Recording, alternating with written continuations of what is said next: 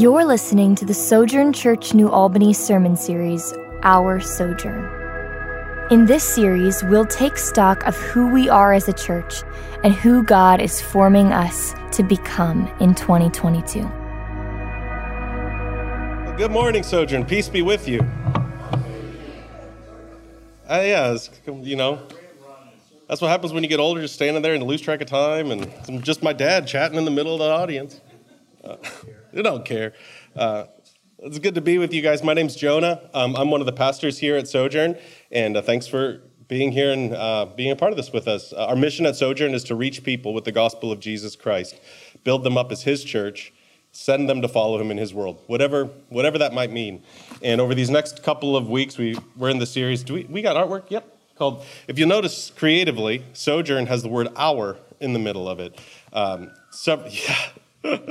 We didn't plan that. That's just the way language works sometimes. And so over these next few weeks, we're doing a series called Our Sojourn. We did this several years ago after we made some big organizational changes in the church, and we're doing that again because there are some organizational shifts happening in the church that we're going to talk through over these next 3 weeks.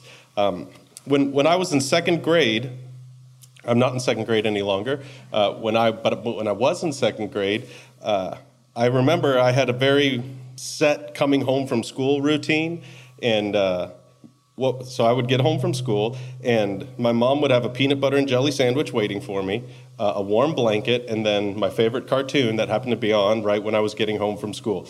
So I'd come home from school, peanut butter jelly sandwich, blankie, it's called a blankie, and my cartoon. Wonderful, loved it. Sometimes make it up and get some applesauce, whatever. It's fantastic. Very happy, sweet, vivid memories for me. That's a good mom. Grateful for those experiences. Amen. My mom's in here. Way to go, Grammy. Way to go. Way to go. That's fantastic. I'm 39 years old now, okay? I'm married. I have 3 children. I own a house. I preach here most Sundays. After I'm done preaching, I walk home. I live really close to here, and I walk home.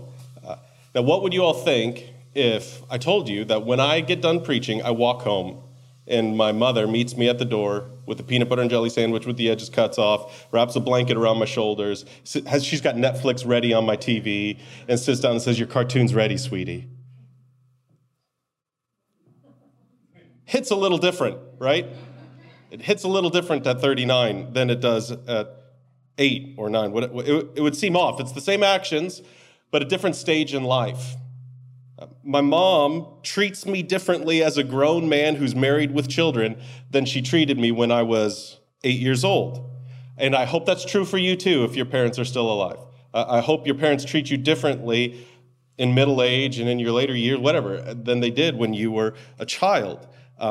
If you're a parent, one of the great challenges that you'll face is learning that as your kids grow, your parenting needs to grow too. You can't parent your young children the same way that you parent your older children.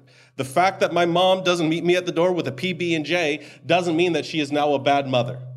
And it doesn't mean she was a bad mom then. It simply means that we've both matured. And maturity requires new behaviors to meet new challenges. To make a shift in what you do, to make a shift in what we do, is a sign of maturity and of health. To grow, to change, to adapt, to shift are indications of maturity and of health.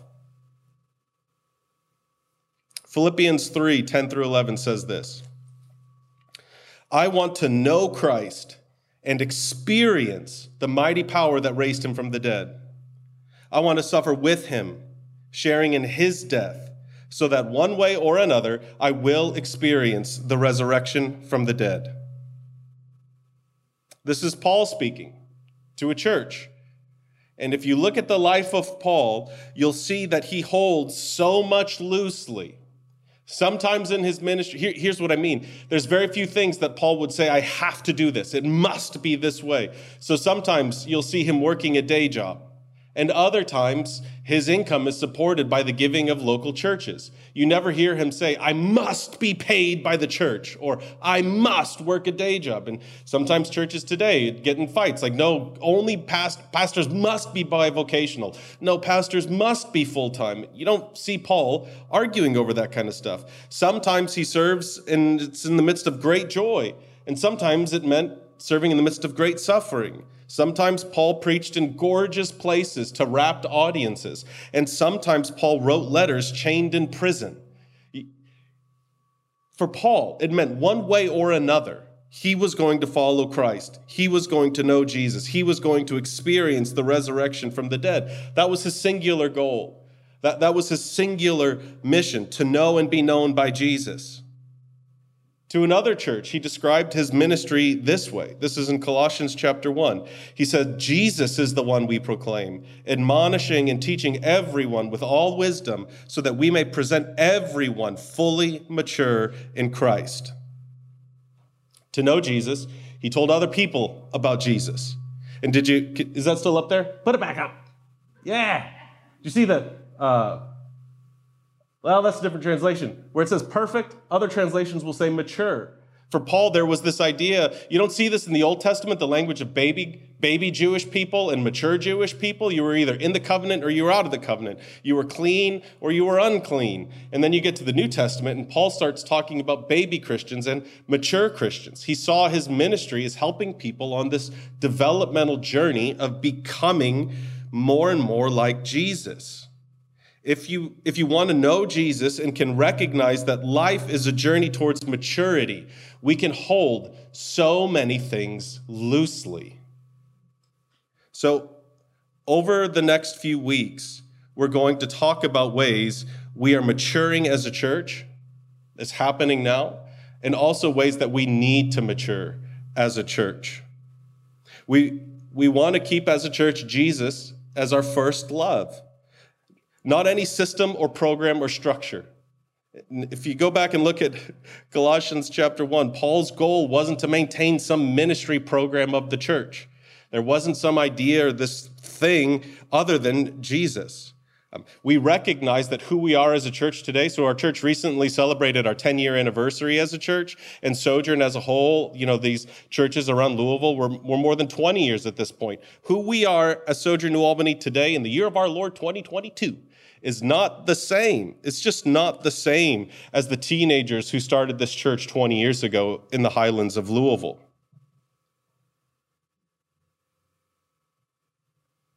These kids who started this church we now call Sojourn, mostly teenagers, by and large, they felt out of place at their parents' churches, or they didn't go to church at all. In those early days, phrases you would have heard often is the overchurched and the underchurched.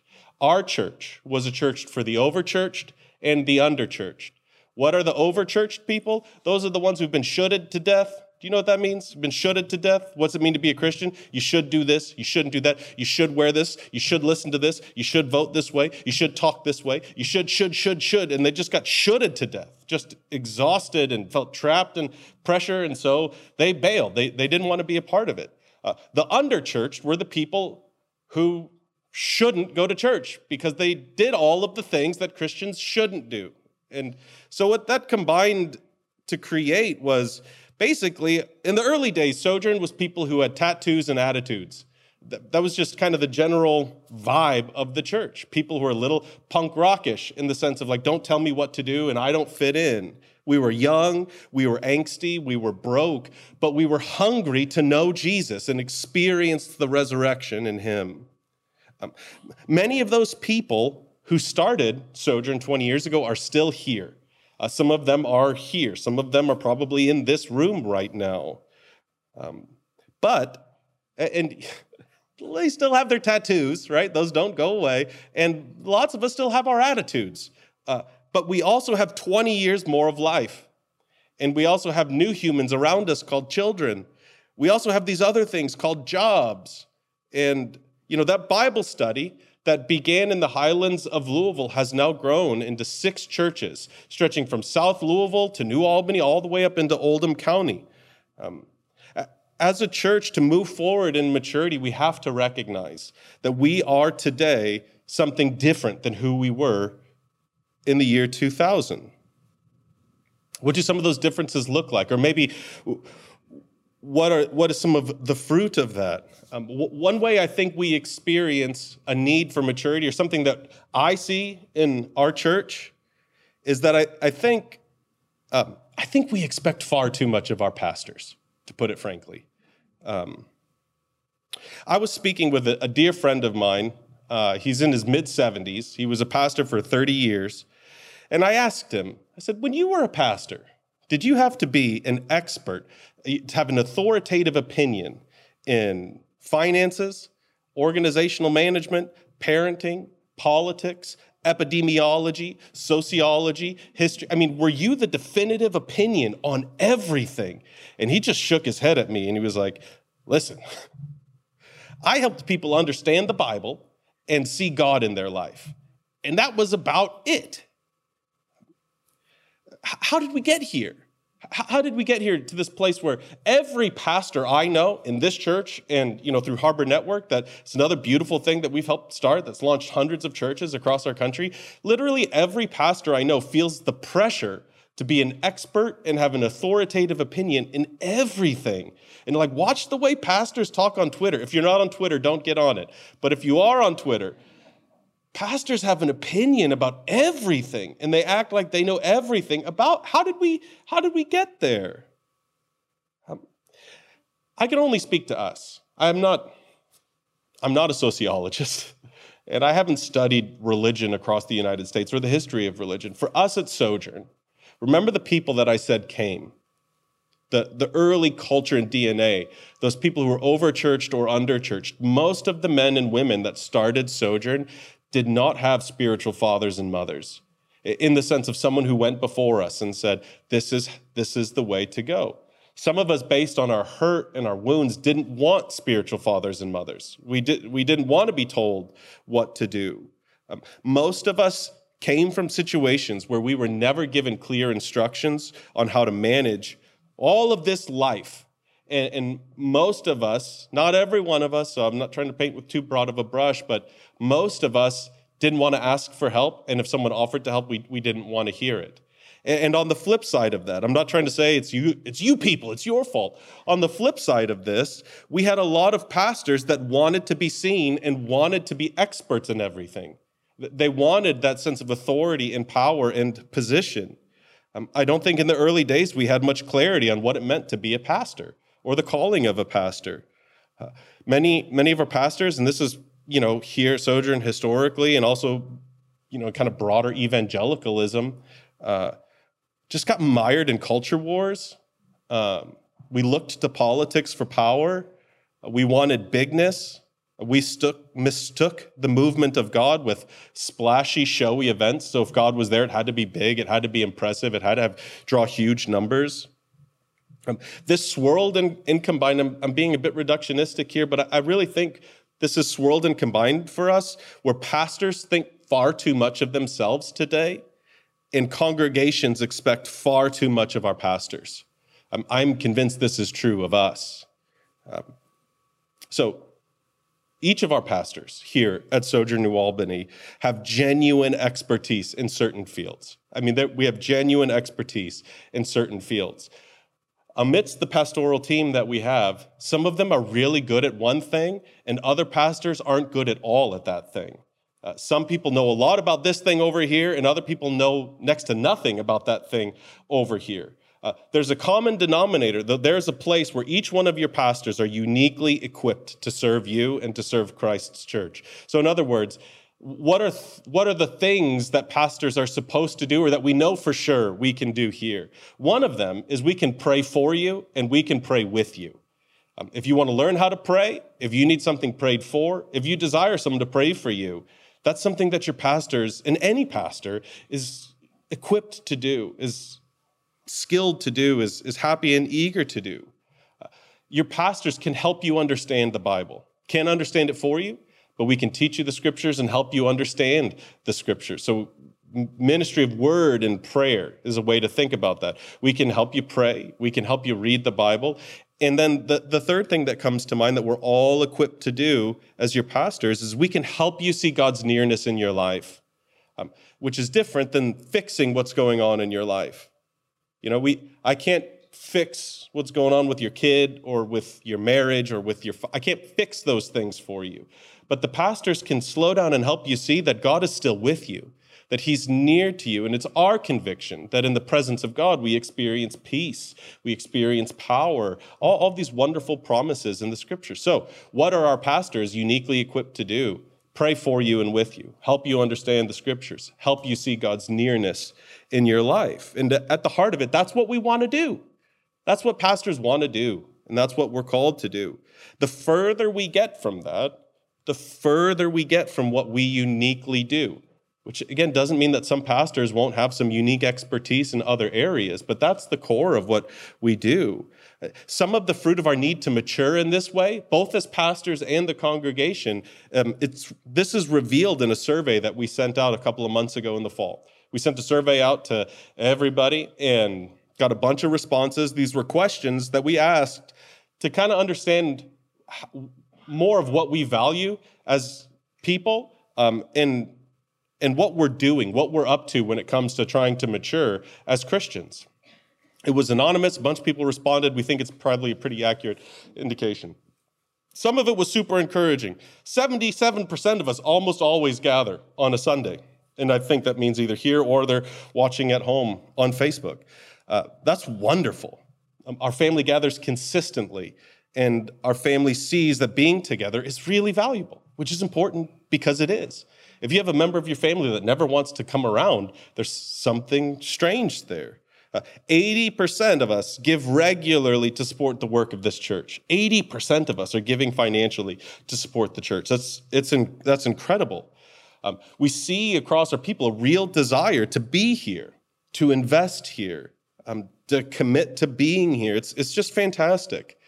We are here on Sundays, and we are largely bought in together. Those statistics, as far as I understand, are pretty unusual amongst churches, to have nearly 80% say, I gather basically every Sunday, and 80% say, and I give to support the work of this church. That makes me so proud to be here and to be one of the pastors.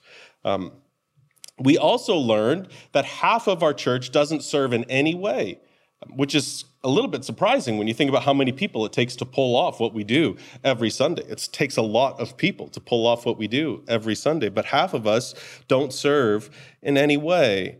Only 22% of us read the Bible every day. 25% of us say they rarely read the Bible at all. What's that mean? Most of us just don't read the Bible.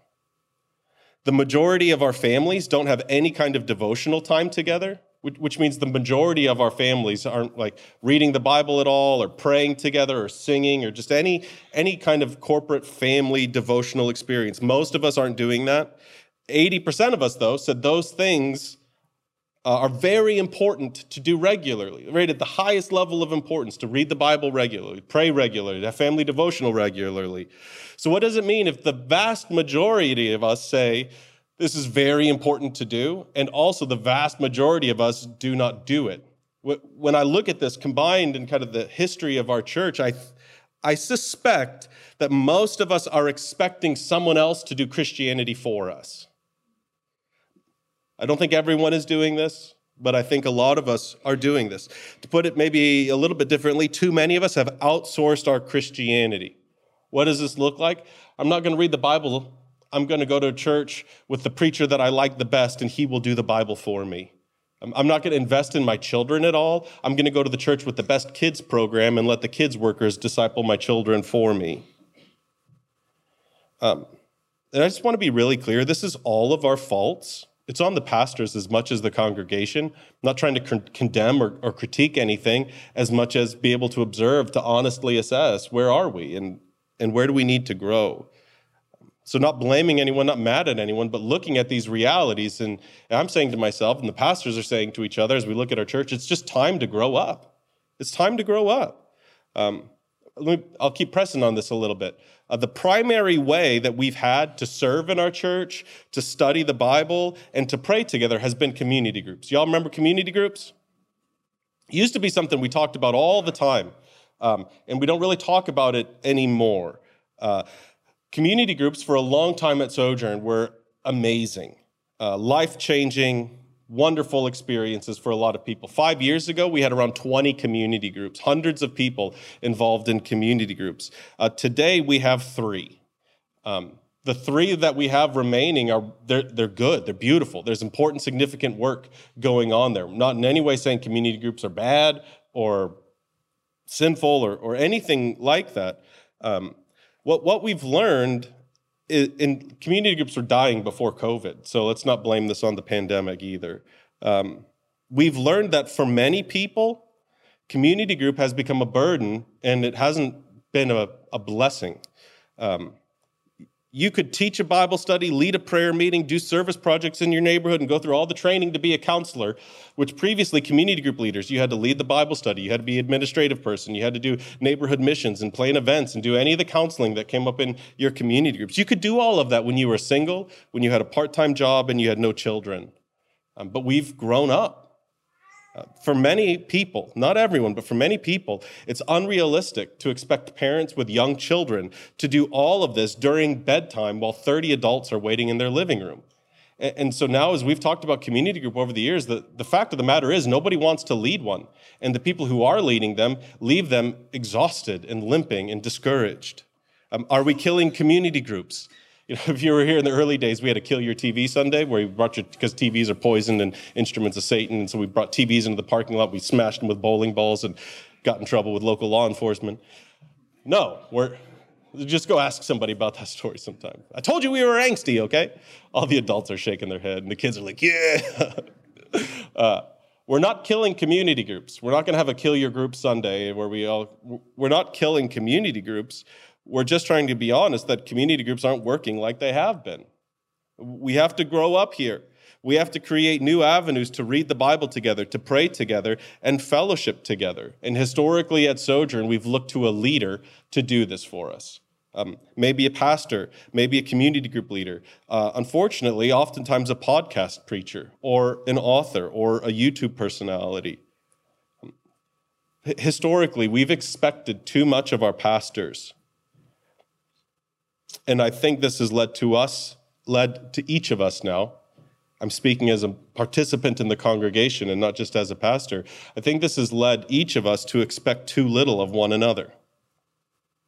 So we have an elevated view of our pastors and leaders, and we have maybe a diminished view of one another. And so I want to be really clear here. A church is not a brand or a building. The church is a household. It's a family. It's a people. One of the oldest pictures we have of the congregation at Sojourn is everyone in the parking lot of our first building standing together in the outline of a church building.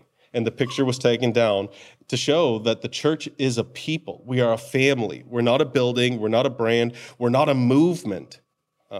You've heard for years, this is a tagline we've said for years, our best program is our people. Our best strategy for fulfilling our mission is men and women being Christians, living like Christians. Our mission has always been about people because God's mission is about people.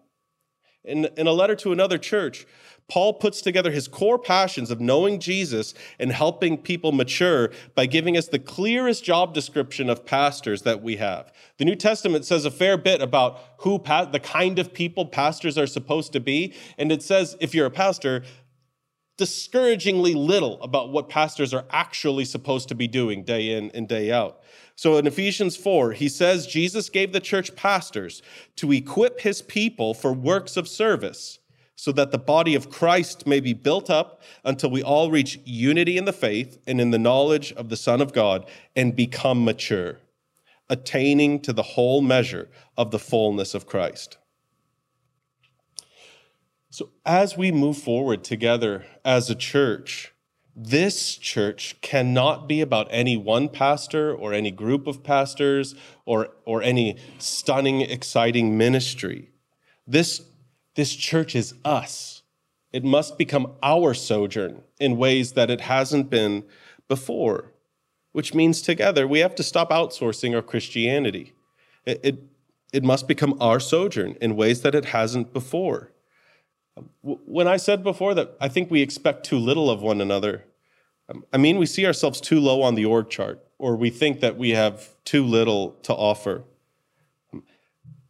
This is our Sojourn, and this church must become the work of these people in ways that it hasn't historically. And I'm in no way saying what's gone before us is bad or wrong or sinful, any more than I was trying to say that my mom making me peanut butter and jelly sandwiches was bad or wrong or sinful when I was in second grade. For any of you people who've been here for any length of time, 10 plus years, have you stepped back and considered what we have witnessed? We've witnessed thousands of people get baptized, that we're about to see somebody get baptized in a few minutes. And isn't there a part, if you've been around Sojourn for a while, that you still like baptisms, but they feel normal? Anybody, doesn't it feel a little bit normal watching people get baptized? Or it's not like, oh my gosh, what happened? We're like, cool, baptisms. That's not normal. It's not normal to be a part of a church for 20 years that consistently baptizes people. It's not normal to be part of a church that sees hundreds of churches started across the country, 6 locations, a diversified leadership. It's unbelievable what we've witnessed. I was texting with Daniel Wainwright this morning while I was drinking coffee and wearing the socks I bought from France, saying, thinking of you, Pastor, what do you know, all this kind of stuff. We have missionaries around the world right now. It's unbelievable what we've done. We had a whole night celebrating it recently. So to say that it's time for us to mature and change and grow up is no way to condemn what's gone before us. These next coming weeks, and really throughout this next 6 to 12 months, we're going to be talking about ways that we're growing up as a church. Some of them will be really practical. We're bringing all of our administrative services here locally, rather than sharing them across the churches. That's one of the ways that we're growing up. It made sense to do that from where we are all developmentally over the years, but now we've graduated college, we're out of the house, and so it's time for us to handle our own finances. We're maturing, we're growing up. Some of those changes are happening. I'll be sharing other things that we're real excited about over the next 2 weeks.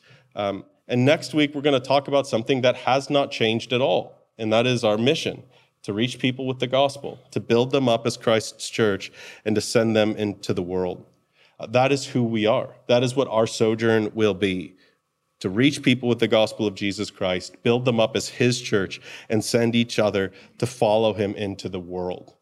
If that remains the center for us, if Christ remains our first love, all of these other things we can hold loosely, be them programs or strategies. And so every week we come back to the center that is Jesus and his gospel to remember who we are and what we are to do. And we do that by calling our minds to the night Jesus was betrayed. He took a loaf of bread, he blessed it, he thanked God for it, and he broke it. And he said to his disciples, "This is my body given for you. Eat this and remember what I've done for you." In the same way, when the meal was over, he took a cup of wine. He said, "This is the cup of the new covenant. It's your new relationship with God, and it's sealed with the shedding of my blood. Drink this and remember what I have done for you." Thank you for listening. Keep in touch with Sojourn New Albany on Facebook, or download the free Sojourn Collective app for iPhone or Android, where you can see our full library of sermon series audio and video, discussion questions, event calendar, ministries, and much more.